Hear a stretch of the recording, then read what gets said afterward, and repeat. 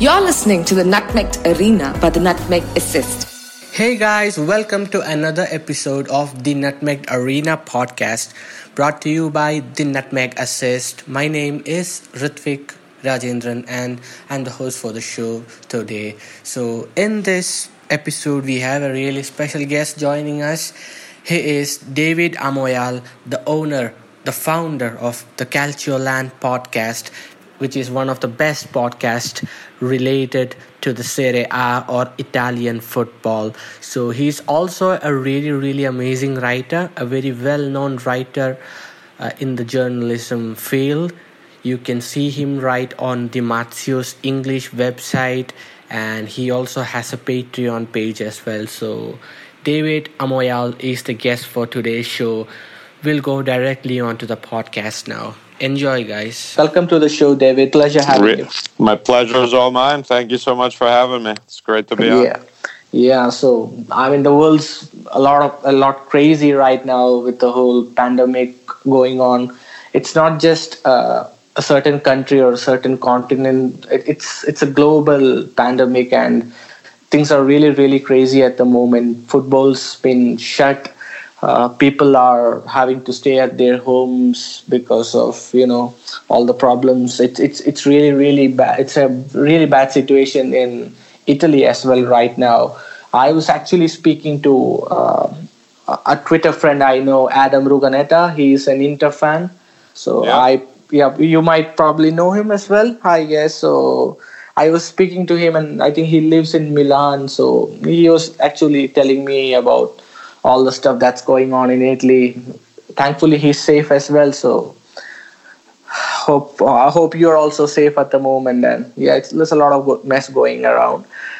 And in today's podcast, probably we'll be talking about the Serie A season so far, and a little bit probably on maybe some raw and dead transfer rumors, because like you said some time back to me privately, I don't think probably there is any concrete transfer news or something written about it. So something that probably came up in the papers a couple of months back, or maybe last month as well. We'll probably talk about it as well. So David, Juventus, after a monopoly so long, they finally got probably challenged by two clubs at the same time. Probably this season, I would say Lazio and Inter.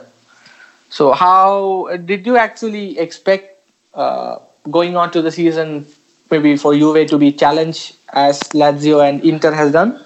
Well, I definitely felt that Juve was going to be challenged, because I think hiring Serie was the right move to try to improve in Europe and the Champions League. But in Serie A, I think keeping Allegri would have pretty much guaranteed that they would win Serie A again, but they would have a limited ceiling in the Champions League. But I didn't expect them to be challenged by Lazio and Inter. I expected them to be challenged by Napoli, especially, and Inter as well. I actually thought Napoli had a pretty good chance of winning the title this season, but I really got that wrong completely. I thought Inter was going to be very strong. We know Conte in his first season at a club is always very successful. I thought Inter had a really good starting 11, maybe not a very deep squad. I expected them not to really try in the Champions League, which is what happened. At least I got that right over Napoli. So I thought Inter was going to contend with Juve and Napoli. I've always been big on Lazio. I thought they were the clear favorite to finish fourth. But I think I've been saying that the past 3 years, maybe even more. So Lazio definitely surprised me as far as title contenders. I think up until even a few weeks before the season went on hiatus, I think up until they beat Inter, I wasn't even taking them that seriously for the title. But I think had Serie A continued like nothing happened, I think Lazio would have had a very decent chance at winning it. The schedule was in their favor. They had 12 games in 84 days, while Juve and Inter had a ton of games to make up. it looked really good for Lazio. But at this point, I doubt we'll have a season completed. It really doesn't matter with what's happening in Italy and what's going to happen anywhere in the world. But yeah, I expected a good season, but definitely Lazio exceeded my expectation. Yes, Lazio actually, like you said, definitely exceed expectations. You have to give them credit for that as well. As for Inter, with Conte is actually kind of the first season man as well. He did it with Chelsea in the Premier League, the same thing. Although Chelsea did not have probably a title-winning squad compared with Manchester City or probably other teams as well. So definitely, probably people might have put Conte's Inter in the front line along with Juve, and especially with the likes of Lukaku up front. I guess Lukaku was a really, really wonderful signing. What happened at Manchester United probably was a bit, you call unlucky, I would say, probably for him. And he's actually redeemed himself here at Inter, and that's really, really nice to see, because he's such a talented footballer. We all know that he can score a lot of goals, and that's what he's shown at Inter. So when Lukaku signed for Inter, was that the same idea that you had in mind, or did you think he might struggle? Well, I thought Lukaku for Conte's system was really going to be a great fit. We know Conte wanted him even before Chelsea. When his last season at Juve, he was trying to bring him there, wanted him at Chelsea. Like, he's exactly the type of striker that he likes. It's not just about scoring goals. It's also how much he helps the team, open spaces for other players, midfielders, which is a trademark of Conte. I thought, a lot of people said, the problem with Lukaku is he doesn't score in big games, but Inter in recent years gave up so many points to lower table teams. So I was like, hey, that's not such a bad thing if he can score against the Bolognas, the Brescias, the Fiorentinas of the world. That's what Inter needs. And he's been a sensational signing. I think he's been a great on the pitch. He's made a lot of contributions. He helped Lautaro Martinez get a lot better. They've been a great tandem together. I think he's been an unbelievable figure off the pitch. I think he's been a great person to have in Serie A. When you think of the problems with racism, the way he's handled himself, really admirable. I think it was a great signing. It's the most expensive signing in Inter history. But if you notice, nobody complains about the transfer fee anymore. And that's what happens if the player delivers and brings all that. What they cost really doesn't matter that much. It matters if you overpay and you can add other players to the team that you need. But that was not the case at Inter. They improved a lot. So I think Lukaku was an absolutely brilliant signing, but for Inter, and a really good addition for Serie A as a whole. Yeah, like you said, he's actually brought Lautaro Martinez into action a lot, and he's been really impressing. And I probably heard Fabrizio Romano, the best in the business, probably I'd say that Madrid and Real Madrid and Barcelona have an eye on him. Barcelona definitely need a striker now that Luis Suarez is aging, and probably he's a top target there. So yeah, that's probably one good thing that's happened with Conte's arrival and Lukaku's signing as well. And they actually signed Ashley Young in January from Manchester United as well. So, and also Christian Eriksen, I should probably not skip that. So probably two signings that Ashley Young, I think Ashley Young got a lot of stick from the United fans, but he actually did a pretty fair job for United over the years. He was a really, really good player for United under Louis van Gaal. Mourinho actually trusted him as well. And Solskjaer also, I would say, he trusted, because Young was trying to give 100% each and every time he stepped out on the pitch, and he has a leadership quality as well. So when Young actually signed for Inter, I thought, this is probably going to work out, because it's a really good move. And this actually helps Conte as well, builds a good confidence as well in the team, because Ashley Young whipping in crosses from the flanks with Lukaku and Lautaro in the box, it's probably dangerous. And with the addition of Christian Eriksen, I think Inter Milan have a really, really amazing midfield now. Brozovic, Sensi, Eriksen, etc. So their midfield is probably the best in the league, would you say? Yeah, I would say so. Ericsson, it's going to be interesting to see how Conte, what position he uses him. Sensi, when healthy, I mean, I would say up until mid-October, we were talking about Sensi as the best new addition to any club in Serie A. They have Barella, who's one of the best young box-to-box midfielders in all of Europe. Another really good addition that did well. So, yeah, and I think Brozovic for a long time has been one of the most underrated midfielders, not just in Serie A, everywhere. I've been saying since last year that when Brozovic does well, Inter wins and they have their best games. The few times Brozovic struggles, and he's become a lot more consistent as when Inter tends to lose. So, yeah, I agree with you. They have a really nice midfield now. They lacked depth the first half of the season. I think Ericsson, maybe Conte will kind of have him do the Pirlo role in front of the defense, which would be pretty interesting. And I agree totally on Ashley Young. I think, too, Ashley Young is the typical Conte guy, hardworking, versatile, experienced, who's not going to beat himself. And he's actually made a big impact. He's actually made a bigger impact than Ericsson so far. I mean, Ericsson, it's been a little bit harder for Conte to find the right spot for him, while Ashley Young's been playing right away and he's made an impact. So they've absolutely been good additions, no doubt about it. Yeah, so probably Inter probably is really well settled probably for the future, or maybe for the next couple of seasons as well. Like you said earlier, I don't think the Serie A season is going to be continue.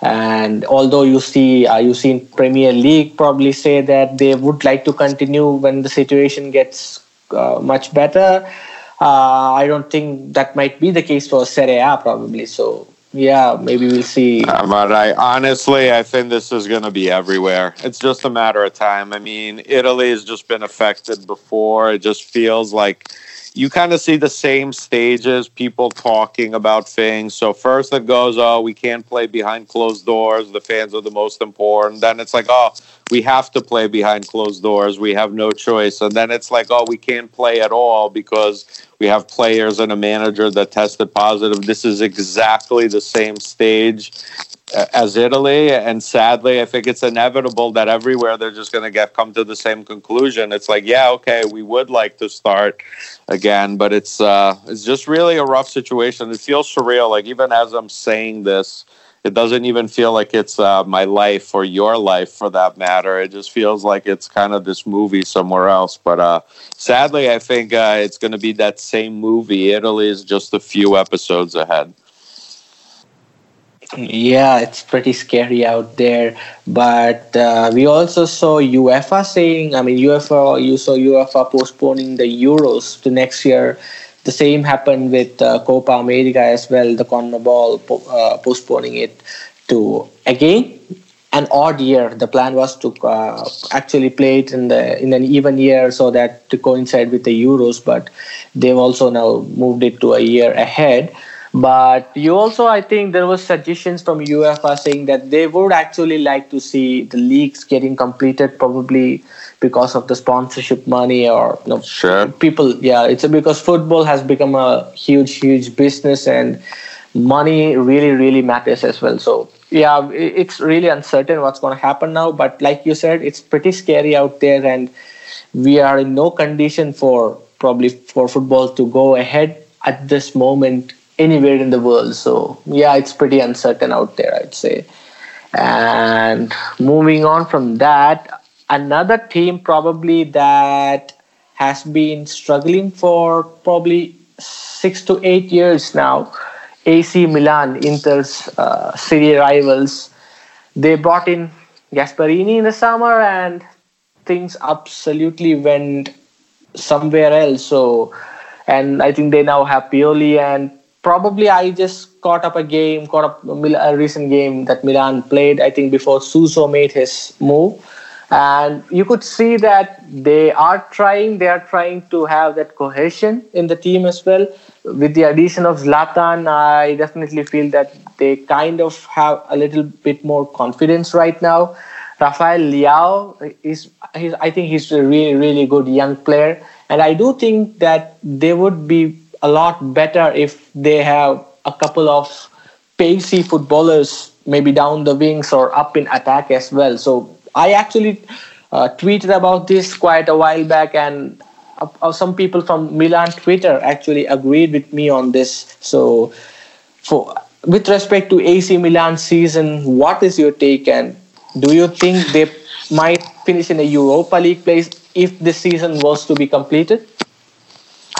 Probably not. I think Milan's still not as good as, say, Roma, Napoli, so they would have to fit. So it would be, I don't see them being better than those two teams. The problem with Milan is next summer or whenever it starts again, we're going to start essentially all over again. They're going to have another sporting director for the fifth year in a row. We have Gazidis now, who's going to have a plan where the team's going to be even more fiscally conservative. And I think he really doesn't have a choice. Like, Milan's just in a really dire financial state, not making the Champions League, not getting those revenues for so many years. Has really come back to bite them. So I think Milan, unfortunately, I mean, they need to get more players like Leao, as you described. They need to find players that have, low wages and that you can hope get better. So either you resell them or those are your starters for the future. I think Ibrahimovic is exactly the type of signing they've tried to do in the past. They try to do one push to make the Champions League. The year before, they had signed Paqueta and Piontek. They were the team in Europe that spent the most. January of last year. This year they bring Ibra, but you keep doing things like that, sooner or later the credit card bill becomes due. And look, Ibrahimovic played well. He's brought confidence to the team, but it's really like putting a Band-Aid on the problem. If he gets you to the Champions League, great. He gives you the revenue. But if he doesn't, you're really just putting a Band-Aid there. So I think Milan's going to be forced to do more young players, get guys like Leao, and try to, Theo Hernandez has been an absolutely brilliant signing. He's been one of the best new additions in Serie A. Those are exactly the type of players that Milan needs to find, low wages, players with upside. So I think Pioli, has been doing a pretty decent job, but I think Milan, we're going to have a brand new regime once again. It's just always going back to square one, unfortunately. Yeah, and also apparently Maldini and Boban were doing quite a good job, I would say, as well. And then all of a sudden you see Gazidis come in and try to make more changes as well. So I don't think the club itself is really stable at the moment. And I also heard some rumors that Milan are planning to bring Ralf Rangnick as their coach, probably head coach next season. So not sure where that is going. Rangnick definitely is a really, really amazing coach. He has an eye for young talents as well, especially the players from Africa. I think he has some nickname. I kind of can't recall that, but yeah. So, do you think there is a chance that we could see Rangnick managing Milan next season, or? Yeah, I mean, that as of now seems to be the plan. That was the reason why Boban and Maldini are leaving. They felt that behind their back he was being brought in and they weren't consulted. So, yeah, that seems to be the plan. Now, it remains to be seen if he's going to be just the kind of technical director or also be the coach. It seems maybe Gazidis wants his version of Wenger. And this could be it. So maybe we'll see him in the dual role, or maybe he'll just be in charge of picking the talent. But as of now, that looks really rather likely that he'll be there. Well, that's going to be probably a positive addition for AC Milan. I know actually that I've actually thought the same thing probably for the last 4 or 5 years. Every time Milan, when you see Milan make a really good signing, you say, okay, Milan are going to come back, but it never has worked. It hasn't worked for them so far, probably in the last decade since Allegri left. So yeah, it's quite hard for them at the moment. And coming to another team who's really been impressive this season and also the last. This season they've been doing really well in the Champions League and they've also progressed to the Champions League quarterfinals. I'm talking about Atalanta.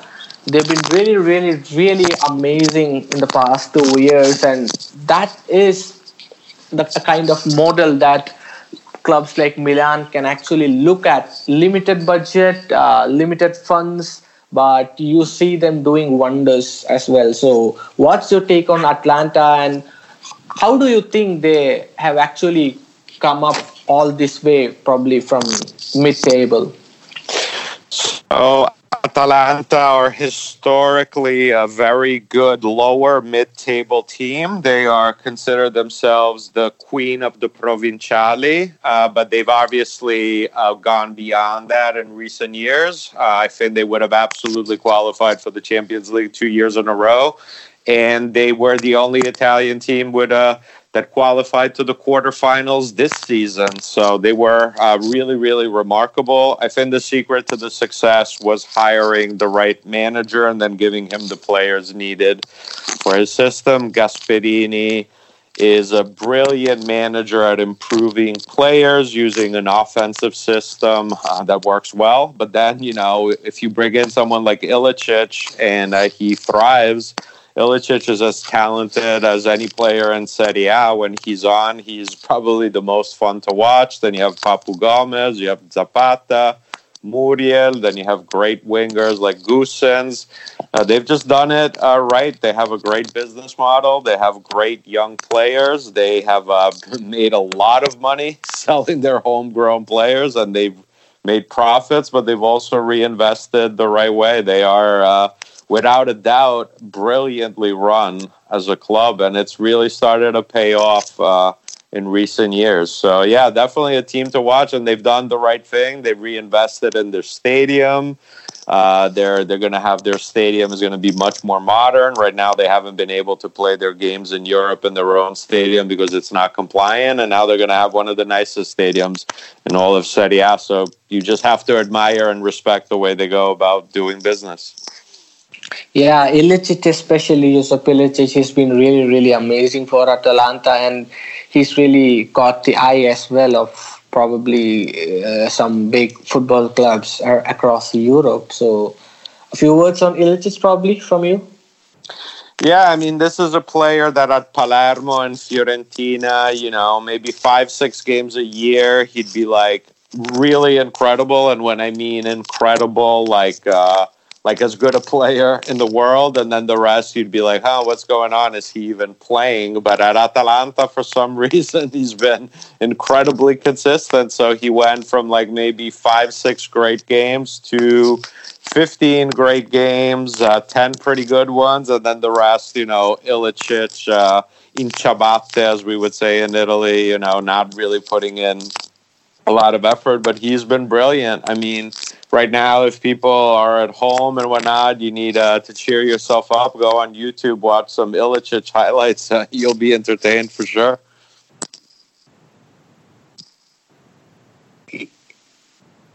Yeah, actually, Milan probably was linked with Gasperini last at the end of last season as well, if I am right. But instead, they got Giampaolo, and that horribly went wrong. So who knows? Maybe if they had managed to get Gasperini, things would have worked well for them. Probably, like you said, he's done a tremendous job with Atalanta so far, and hopefully his stay at Atalanta probably goes on quite longer, because it's kind of a fairy tale.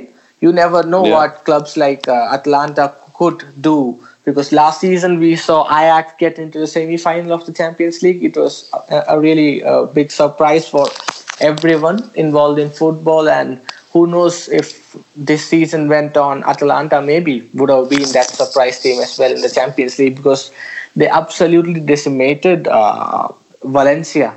So Yep, that was a really, really amazing thing, especially when Juventus is struggling as well. So, yeah, so that's really good. And now probably I'll come on to Juventus. They appointed Maurizio Sarri in the summer. They decided to part ways with Massimiliano Allegri and bought in Sarri. And I guess they wanted a change in style. Probably, I don't know if that was a player pressure or maybe a change of thought from the management, probably the board. But my first instinct was that Maurizio Sarri signing for Juventus probably with aging midfielders like Matuidi and Pjanic, who are not really fast as well, they are really slow. And my first thought was, would he be able to crack the bricks with Juve, or probably is this the season where you might see a different champion in the Serie A? That was my first thought, and I think he struggled a lot in the league, to be honest. There was, I guess, a mini fallout with the star player Cristiano Ronaldo as well at some point, and probably you would say things hasn't worked out for him. But in his defense, probably you could also argue that he doesn't have the ideal midfielders or the ideal players that he would have wanted. So probably a couple of summers probably would be helpful for him. So that was my take on Sarri initially, and with Pjanic, Matuidi, and he bought in Aaron Ramsey as well on a free, not him, Juventus actually. So what is your take on Maurizio Sarri's appointment, the whole Maurizio Sarri appointment by Juve, how he's done so far, and yeah, that's... So I look at it a little bit differently. As far as the results, I think this has to do more with Inter being very good and Lazio really overachieving, because Juve is on pace to go over 90 points. They beat Inter pretty decisively the last game that we had. There was one game the day after, but the last big game that we had in Serie A. So to me, they were on track for over 90 points. In the history of Serie A, there's only one team that hasn't won the title when they went over 90 points, and that was Sarri's Napoli. So I think in Serie A, it actually went maybe better than we thought. It's just that the other Lazio and Inter have been really good too. I thought in the Champions League up until the match against Lyon, and look, the first half against Lyon was maybe as bad as Juve's played all season. I mean, it would have been interesting to see what would have happened in the return leg there. I think before that, Juve in the Champions League was doing pretty well. I think one of the reasons Sarri was brought in is Allegri really wanted to change the squad quite a bit. He saw a lot of the flaws that you pointed out in the midfield. He wanted to really make a big change at Juve. While Juve, maybe they couldn't do it financially after getting Ronaldo, or maybe they didn't see it this way. And Sarri isn't one who gets too involved with transfers. Anyway, he just coaches the team that they give him. I think Ramsey, when healthy, has been quite good, but we all know that you can't really count on that. I've never been a big Pjanic guy. Not a good fit with Sarri. I think Matuidi's been okay, but he is older. You can't expect him to be too consistent, and Bentancur's okay.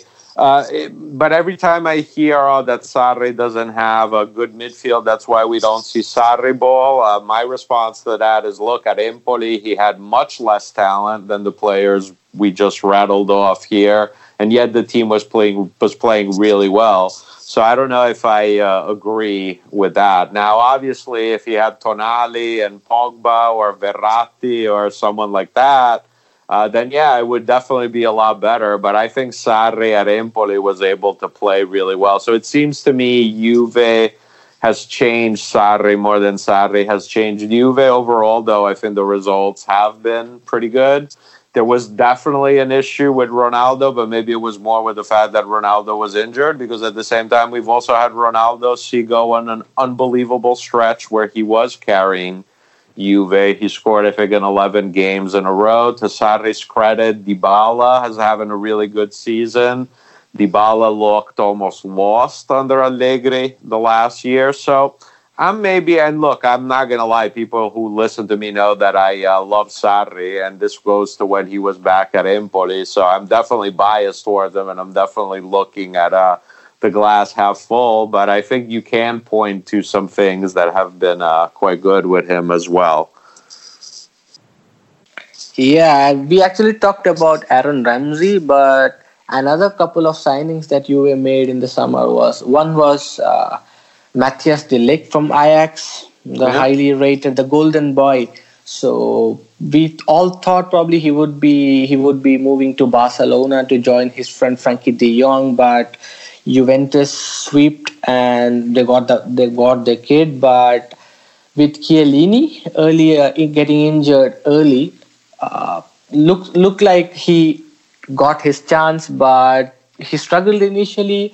But I think recently he started to come up and started to find his feet recently as well with his performances. And another player that has probably disappointed probably is Adrien Rabiot.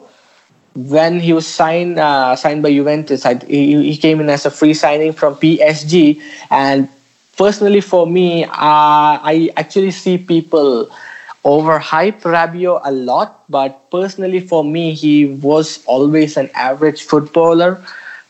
So I never thought that he would be a big hit at Juventus, and I was quite surprised as well as to why Juve decided to sign him. Probably free signing, probably that made sense, but I don't think he's also again done anything in particular. So what's your take on De Ligt and Rabiot as well? I think there's high expectations with De Ligt, as there should be. There's also fan bases that would have liked to sign De Ligt and that saw him go to Juve that I'm sure, are hoping he would fail. And every time he has some bad moments, and I won't deny that he's had some bad moments, are going to amplify them. But overall, I actually think De Ligt's been quite good. I think especially in 2020, he was been really very good. I think he probably was eased in faster than Juve would have liked with Chiellini's injury. He was pretty unlucky. And look, he also could have played better. There's no doubt. But I think overall, he's been really good. Even with the match against Lyon, I don't think it's a coincidence that Lyon scored when he was on the sideline getting treatment. So I think De Ligt's going to be fine. And I think Juve made a really good signing there. But because they spent so much to sign him, they couldn't make a big move in the midfield. I think had Juve thought that they could sign either Pogba or Milinkovic-Savic, they maybe would have done that and not signed De Ligt, and then maybe tried to sign a center back on a cheaper side. But realistically, I don't think they would have been able to sign Pogba or Milinkovic-Savic, and Pogba would have come with enormous wages, so it would have been an expensive signing too. So I think they're like, okay, we'll get De Ligt. We have a great relationship with his agent. He can lead our defense for years to come. And I think overall that's been a good move. I think Rabiot, for overall, I agree with you. He had a couple of flashes where he looked okay, but not great. I think Ramsey's been much more impressive when he's been healthy. Yeah, so another player probably before we move on from Serie A, another player that I'd like to bring up is Jeremy Boga he was a former Chelsea youngster, and he's actually, I think, scored 8 goals and also had 4 assists this season so far. And for Sassuolo, and he's been really impressive probably because I've seen a lot of amazing videos of him on Twitter this season. I mean, especially this season, and there's been a lot of hype as well around him. And I think I've heard in a couple of podcasts of yours, the Calcio Land podcast, where you and Alex were discussing about Boga as well. Probably Chelsea exercising I think they have a buyback clause if I'm not wrong. I think he's been a real revelation this season. And what's been your take on Boga and Sassuolo in general this season? Well, I think Boga is one of the most electric players in Serie A, one of the most fun to watch, one of the best dribblers in the league without a doubt. perfect fit for the style of the team. Interestingly, his brother and agent said that, Sassuolo's sporting director said, we have this manager, De Zerbi, showed him some videos of De Zerbi's system, and they were like, hey, this is a great place for him to go, and he's absolutely made the most of the opportunity. I don't think he'll be back on Chelsea. I know they have the buyback clause, but it doesn't seem like that's going to happen. I kind of see it a little bit. It's not exactly the same, but very similar to Benacer. Benacer was at Empoli. Arsenal had the right to match any offer that came in. Milan made a good bid. Arsenal let it happen. I think the same will kind of be the case here. Not so much because Chelsea doesn't want it, but it doesn't seem like there's really mutual interest. So my guess is whenever this market gets back going, that we will see Boga probably on another team. I mean, he won't stay at Sassuolo, but wouldn't surprise me if he stays in Serie A. And teams like Napoli are very interesting. He'd be great at Milan. I'm not sure they can afford him. We could see him go abroad. But that's my guess on where we see him go next.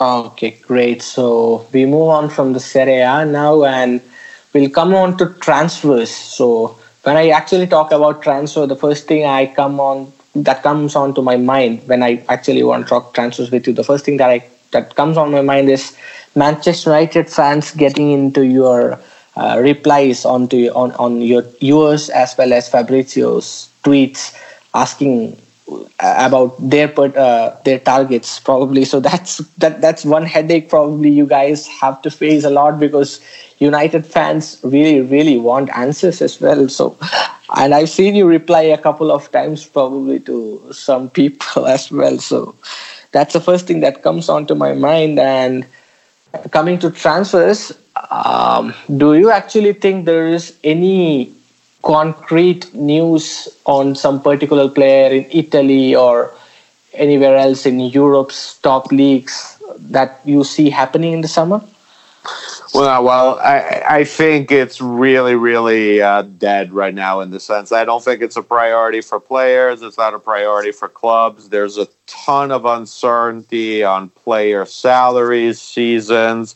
So I honestly, and I say this with all due respect, I mean, I kind of chuckle when I see tweets now on transfer news. And look, we talked about one on my podcast, but it was basically to say that I really don't think there's much activity. As far as Man United fans, like I really mean it. It's not like I'm being disingenuous. Those guys are huge supporters of my work. So I'm very happy to answer as long as people are respectful. And I get a lot of the same questions, so I can't answer always at the same time. As long as people are respectful, I try to respond. And again, Man United fans, I never see it as a curse. I mean, they've been amazing supporters of my work, as have fans of a lot of other fan bases. So, no, I never look at it as a burden. Does it get annoying sometimes? Yeah. Are some people disrespectful? Yeah, but you could say that about any fan base. So overall, I mean, my impression's really excellent. Man United fan. So sorry, just because in the interest of time, I'll do one more question if you want, just as I have to go pretty soon. Yeah. So probably my last question or the last thing that I want to know before we wind up this podcast is, you've been working for Di Marzio's website. You've been doing a column for them. So how does it feel to actually work for Di Marzio, who's one of the best in the business? And I guess you also know Fabrizio Romano as well, and we all know how good Romano is. I think Bleacher Report probably had a small video on him sometime last year as well. So there's a lot of people who appreciate his work and Di Marzio's work as well in general. So how does it actually feel to write for Di Marzio and know people like Fabrizio Romano, etc.? Also Alex Goldberg, I'd say. He's one of your friends probably, yeah. Yeah, well, Alex is a superstar now. No, well, look, I'm very different than Gianluca and Fabrizio. I would never compare myself to them. Those guys are reporters, and I can't stress that enough. I'm a writer. I don't consider myself a journalist. I'm a writer. But it was my idea. I told Di Marzio years ago, you should have your site in English. He was very skeptical, and I told him, watch, it's going to be a big success. And it was the right thing for me to do because it gave me an audience. I wanted to write for other sites. When I was growing up, ESPN was a huge deal. A lot of my favorite writers were on ESPN, and that was my goal, was to get there. And I knew Di Marzio's site would help me, but I'm not a reporter. Fabrizio and Gianluca are the reporters. I put it in English, but then that gives me an audience. It gives me an audience for my podcast, and I consider myself a writer of the podcast. I want to come up with an entertaining and informative podcast. And look, it's awesome to work with Gianluca and Fabrizio. It's awesome anytime you can work with people that are at the top of any industry or any discipline. You can learn a ton. And, it's great, like, especially Fabrizio. He started around the same time as me on the site, and look at him now. He grew up incredibly. Gianluca is still, to me, the top reporter. If you ask Fabrizio, he would say that Gianluca is still much better than him, but Fabrizio's been doing really, really well. He's young. He knows how to, communicate in a way that resonates with people. He's an absolutely great reporter. He's a really, really great guy. I got to meet him in person, but him and I have been chatting online for years.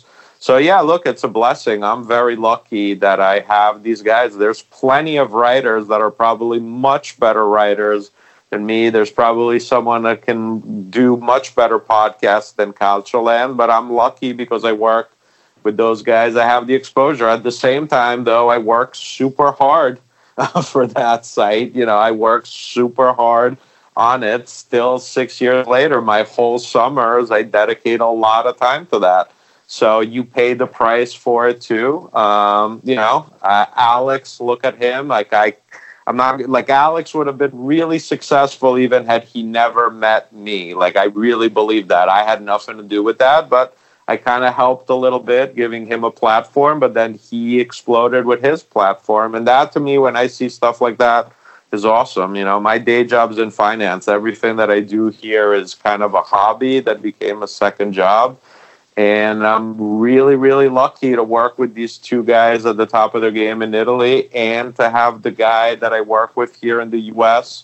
became a star. I had nothing to do with it, but I still had a front row seat to see it. And that's really, really cool. So I'm a really lucky guy, but, I also work hard, and, you can agree with my takes. You can not like me. That's fine. I respect that, but I don't think anyone can deny the work. Like, when I tell people how much time and effort I put into it, they think I'm crazy, but that's the price too. So, but my advice, and I just want to close on this, that anyone who wants to get into like what I do, my advice is do your best to have a real job like that. If you can do it as a hobby and then you become lucky, look at Alex, it became something full-time for him. That's great. But that, unfortunately, is really the exception. So I think, you can do this as a side gig, but always have something to fall back on, because this is just an incredibly difficult field. Yep, that's so great to hear, David, especially from a guy like you as well. So, yep. So that's probably time to wrap up. It's probably time to wrap up this episode. Yeah, no, I'm sorry, man. I really appreciated talking with you, and I really like the passion that you have for your project. It was awesome to be on your podcast. So thanks again for inviting me. I really enjoyed it. Yeah, thank you so much for coming on to this podcast. Not every day that we get to probably get to talk with people like you as well. So thank you so much. And I'd also like to thank all our listeners as well for tuning into this episode. Thank you so much. Take care. Yeah.